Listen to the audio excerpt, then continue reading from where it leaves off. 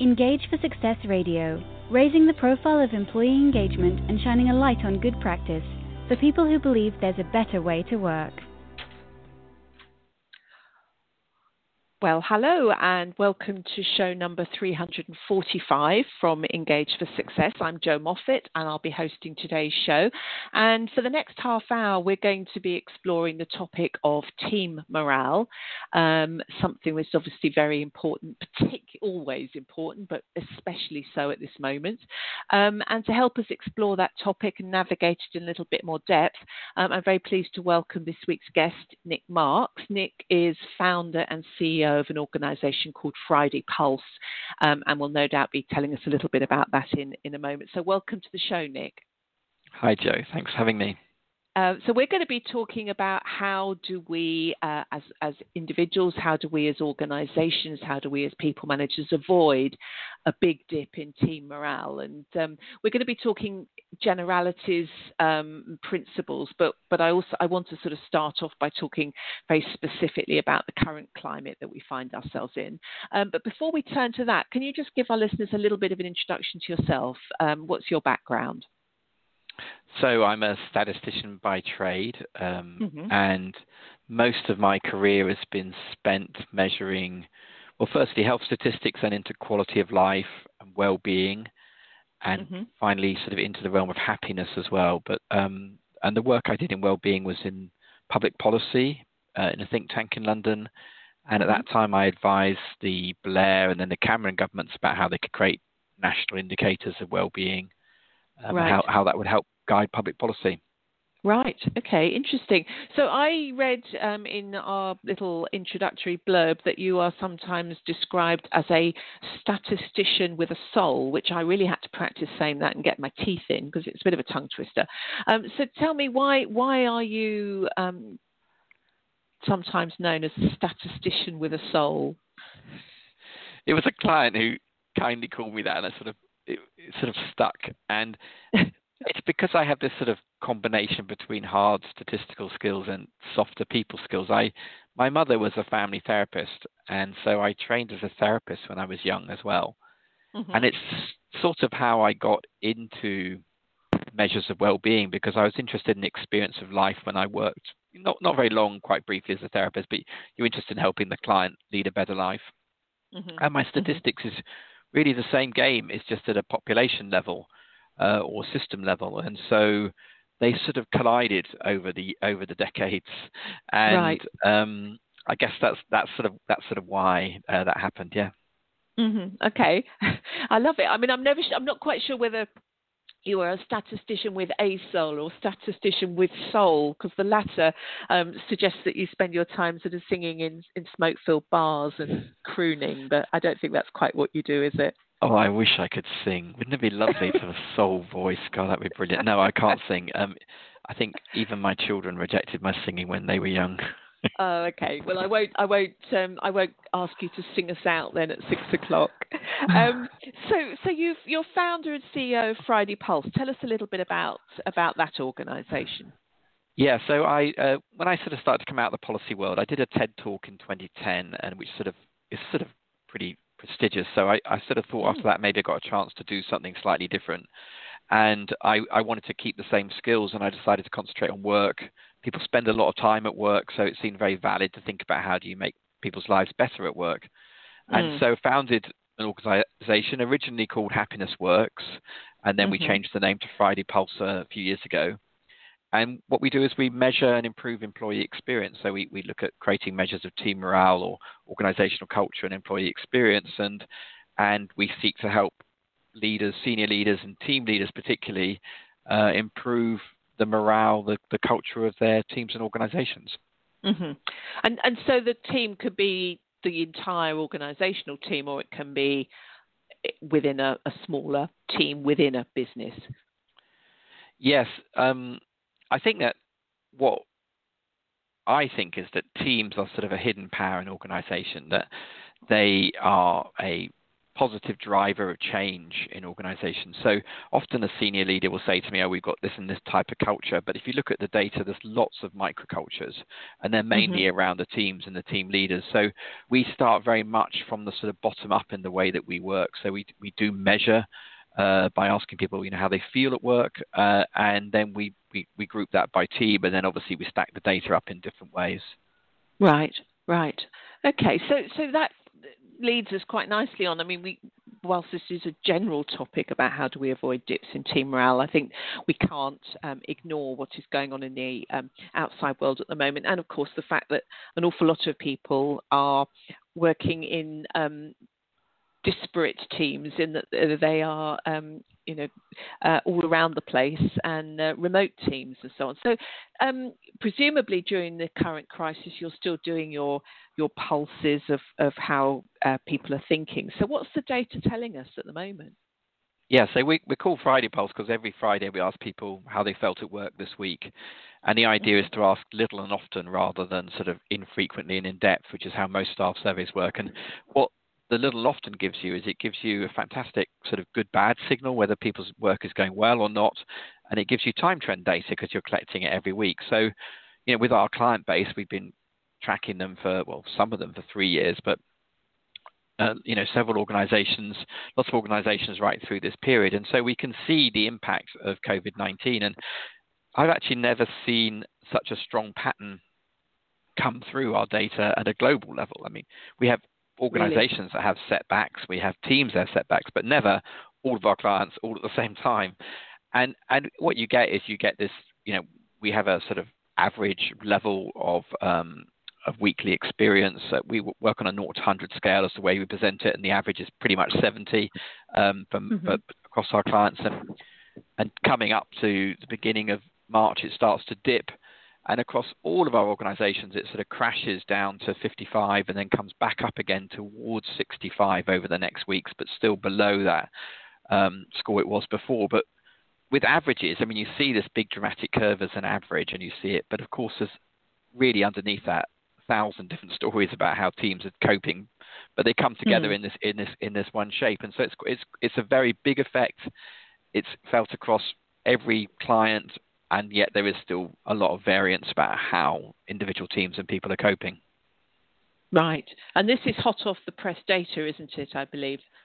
Yeah, we're going to release it as a blog article this Friday. We're the 11th today as a Monday, aren't we? So that will be the 15th.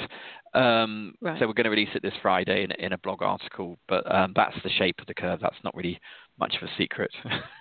No, it will. I mean, it's not much of a secret. It's also not much of a surprise. But what I guess is interesting is the extent to which you've seen it. I mean, it's not a great big surprise, I think, to see that it plummeted the way it did. But I think it's quite interesting to hear that it began to go back up again, relatively quickly. Would you say? Would that start to go back up again? Yeah, we have the week which ended March the 18th, 19th, which is in London when the very strong social distancing all started happening. Actually, lockdown didn't officially start until the next week. But we'd had the possibility to furlough people come then and all of that. So, so it was quite a dramatic week, and it actually coincided pretty much the same in the US. The weeks are pretty aligned between the UK and the US. Are they? Yeah. So what do you put the bounce back up again down to? What do you think drove that from your? Well, we do actually have, in some ways, a problem with our data. And if anyone got furloughed, they drop out of our data set. So we're not capturing their data going on anymore. So and if people got made redundant, we did have 2 clients that pretty much have disappeared off the radar. In the sense that one of them we know is in receivership, the other one we're not quite sure, but so you've got problems like that actually some of the people who might be most happy might be out of the data, so there's a slight bias that way, but not mainly. I wouldn't say that isn't the main thing, that's at the margins. But I think humans are pretty resilient. Our natural desire is to bounce back. But what we do see is a sort of slight second dip going on, and we're not sure where that's going. And I think there are some issues which are cumulative, because we're now like sort of 6-8 weeks later, and we haven't got back to where we are before. And that's really about a variety of experiences. Like, myself personally, I'm quite cozy. I live at home. I've got a garden. I've got a wife who I like living with. So I think some people are in situations where they're with someone that they don't like. And people with very young children have got multiple pressures on them. Some of my team have got kids under the age of 5. They're not in nursery. They're suddenly having to, homeschool or look after them. At least the older kids can look after themselves a bit, but the younger ones can't. So they've got very big pressures on them. And I think there's this big variety of experience going on. Right. Yes. I think that's right. It'd be interesting to see. You do this every Friday, so it's a little bit of a roller coaster going on. There's a little bit of a roller coaster going on, and it's difficult to know how much noise is in that data. But also, you have to realise that our clients are looking at this data every week, so they don't just measure it and sort of observe it and just think, oh, that's what's happening. They're intervening, so they are working actively to build resilience in their organisation. So our clients are almost certainly doing better than the average organisation because they've taken such an interest in employee well-being. So what I don't know, of course, is what's going on in the general population. I think that it's a curve that people recognise when I show it to them, that it's how it feels, but the size of the gap is difficult to know. I think some organisations will be struggling more, and I think that we will have cumulative effects in terms of team morale. I mean, I work in a team. Do you work in a team too, Joe? Yes, I do. Yeah. Yeah. So, I mean, I know my team very well. I've worked with them. Probably the newest person's been with us 6 months, but some of them for 8 years, one even for 12, 14 years. So I know some people really, really well. So we've got a whole stock of goodwill between us to work with, and so we're powering through. I can message my colleague Jodie, and her and me will know instinctively where we are. But I think that with teams that one are newer, or with people that haven't got that sort of stock of resilience already, they're going to start struggling and separating. If you're remote and you don't like your boss, it gives you an excuse to go pretty quiet, and so you can increase distance with the people that you want to, and of course that in some ways might be personally okay, but is likely to start affecting collaboration. It's likely to let problems fester rather than be dealt with in a more productive way. So I think we're going to, because we're likely to have this remote working going on for quite some time for a lot of people. So I think that things will keep adding up, and that's what I mean about this dip in team morale. I think we'll have second and third dips. We're already certainly talking about that with clients, but as I said, our clients are actively managing that sort of information. Yes.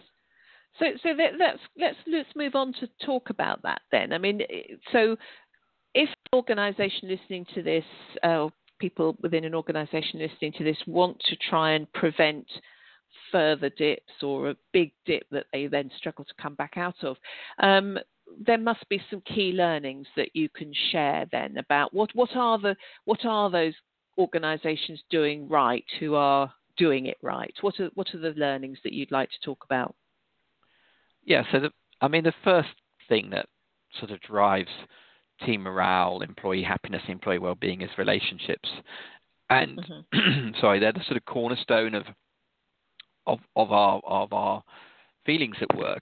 How well we get on with people, and when we're remote, we have to be more intentional about that, because we're not going to have those sort of water cooler moments where we just bump into people, or we look up from our desk and we notice someone looks tense, or we notice someone looks happy about something, and we just start asking them questions, and that just happens very naturally when we work in the same space. We have to be more intentional about that. So a lot of our clients are having, instead of a weekly stand-up, they're having a daily one, and they're talking just about how people feel and how they are. And I think that people are starting to get more used to it now, though I don't think we're really in a situation of new normal, but they are starting to. So maybe there's slightly less need of that than there was 4-6 weeks ago, but still people are missing human contact a lot. We're very social creatures, humans.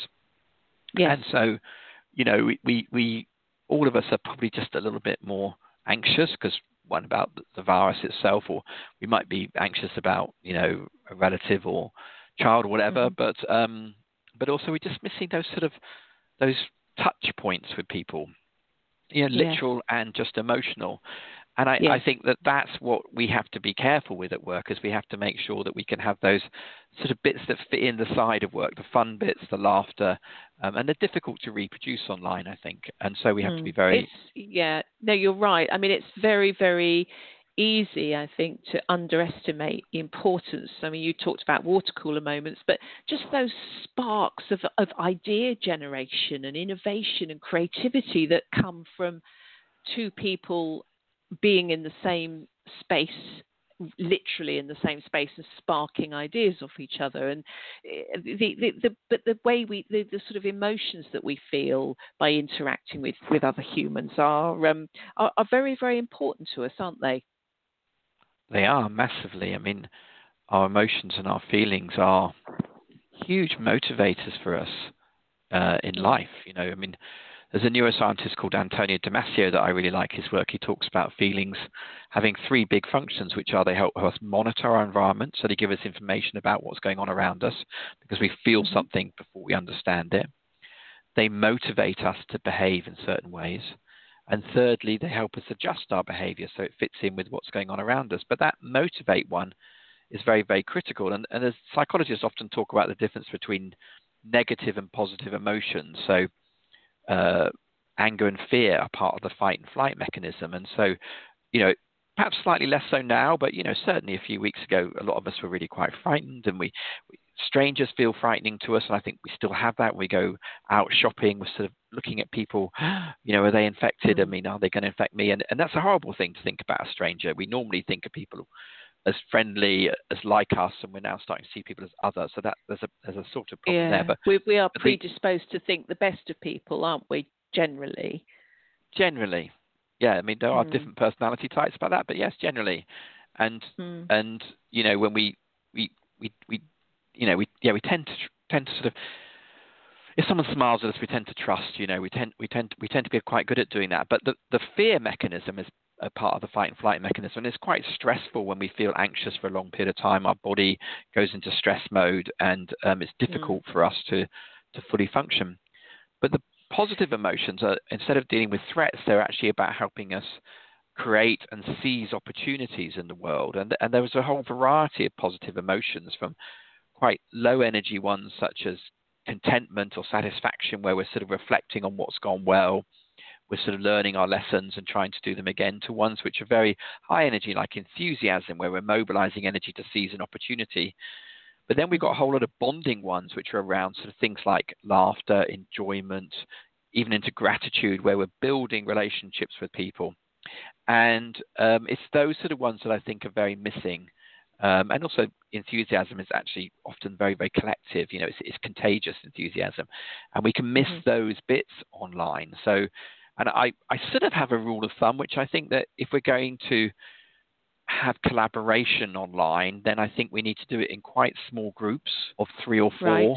And if you go any bigger than that, it's very, very difficult to do. And it's partly to do with something called mentalizing, which I don't know if you know what that is, but it's... No, what's that? It's sort of a pre-empathy state, and it's when we can imagine what the other person is thinking, and we can actually only hold 2 or 3 other people in mind at any one time. And it's kind of like if you're at a party. Do you remember parties when you met people? This seems a long time ago. No, I do remember. I vaguely recall those, yeah.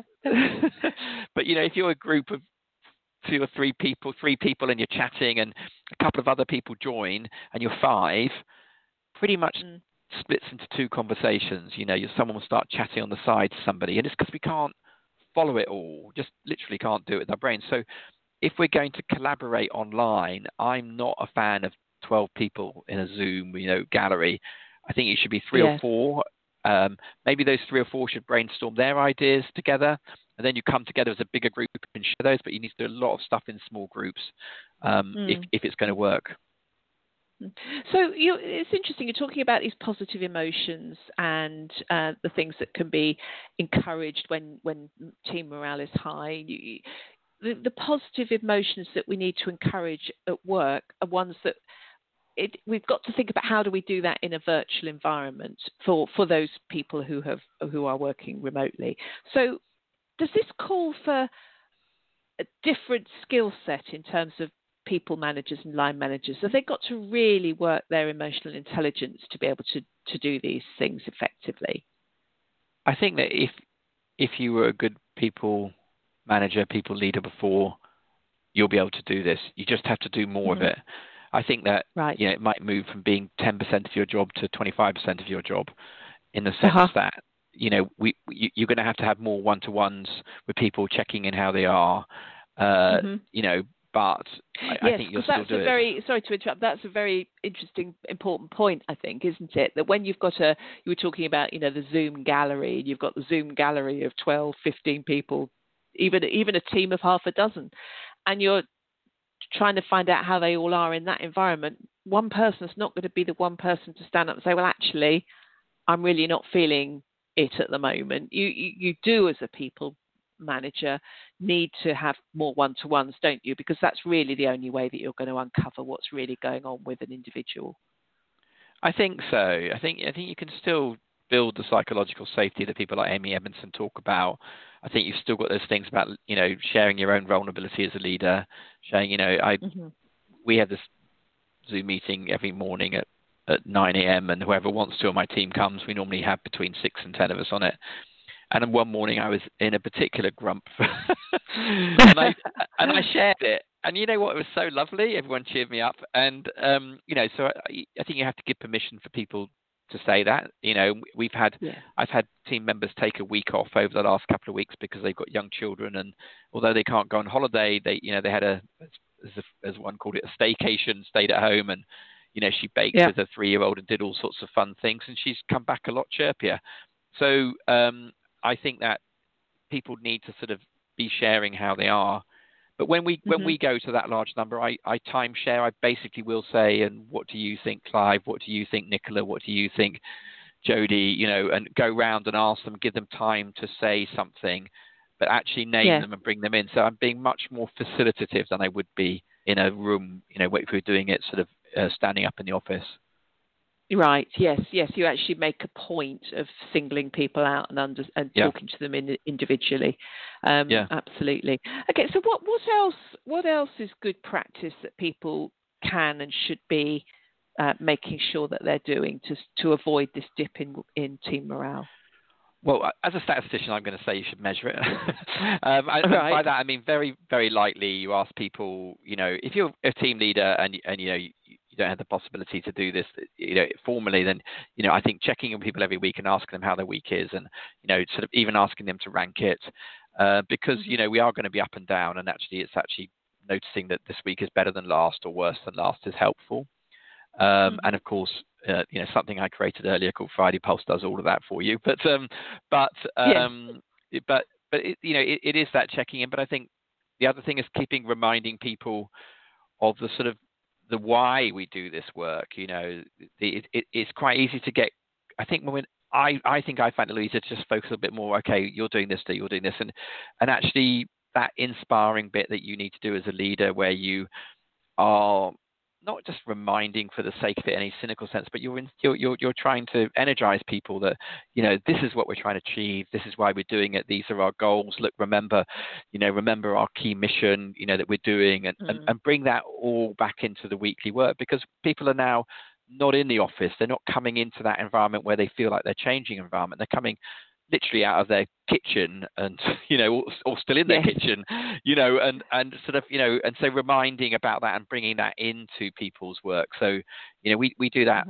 We've always done it formally once a month, and I probably every fortnight I sort of have a little session, a half-hour session on where we're going to and what we're doing, and I think people always feel better after that.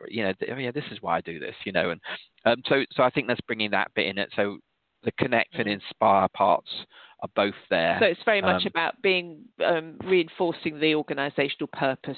Why we're getting out of bed in the morning. Why I'm figuratively, albeit not necessarily literally, going to work. This is why we're doing it. So it's interesting actually, because so much of what you're talking about plays to the four enablers that Engage for Success has identified of an engaged workforce. And I'm not at all surprised. I mean, I'd be very surprised if what you're saying didn't. But yeah, the purpose is a key thing, isn't it? And treating people as individuals and recognising them for that is important. We've got 5 minutes left, Nic, and I think there are. You've touched on the sort of inspiring bit there in terms of the purpose and what the organisation is there for. There are some other drivers that you believe are very important that drive people's experience and happiness at work. I wonder if you could just touch on what those are briefly.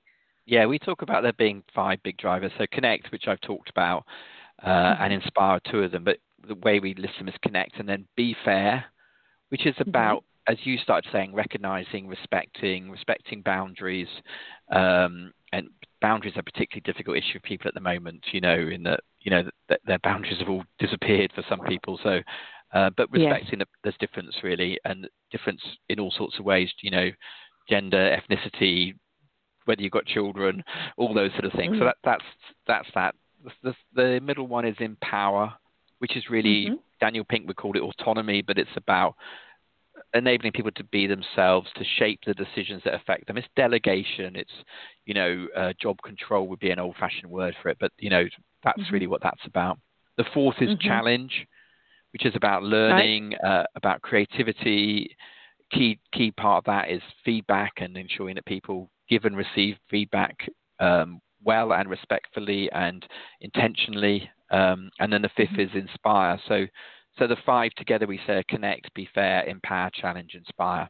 And they're all evidence-based. We have psychometrics around them. We not only do this weekly measure of how people feel, we also every quarter do what we call a culture profile, which is 3 questions on each of those 5 topics. And that helps organizations understand the sort of more systemic issues going on in the organization to complement that sort of very speedy sort of up and down of weekly well-being.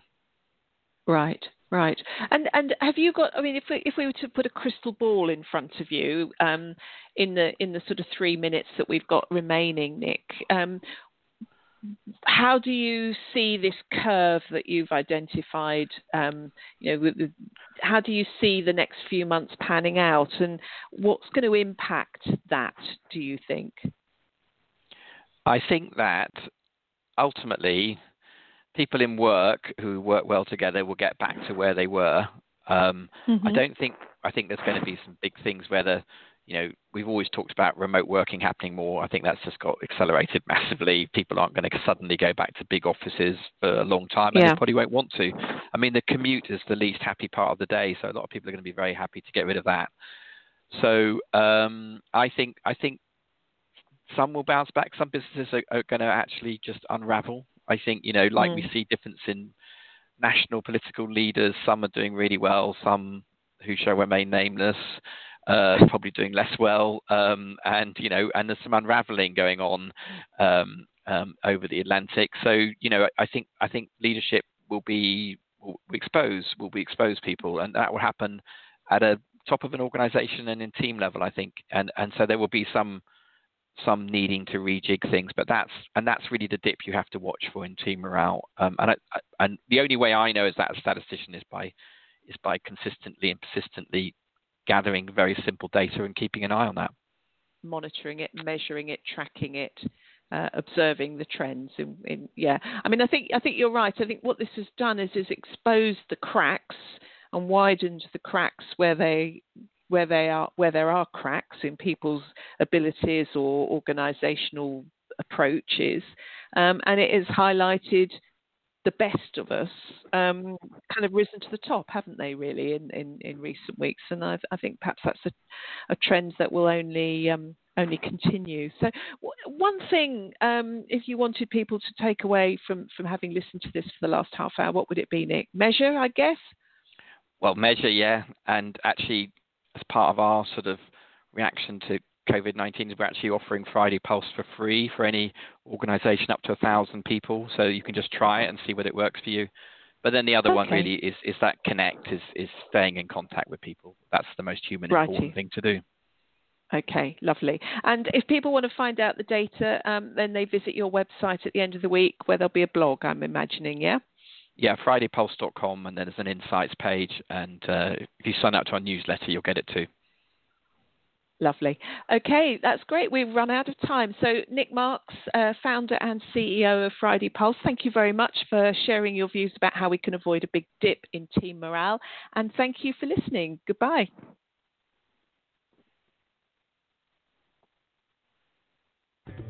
Engage for Success Radio, raising the profile of employee engagement and shining a light on good practice for people who believe there's a better way to work.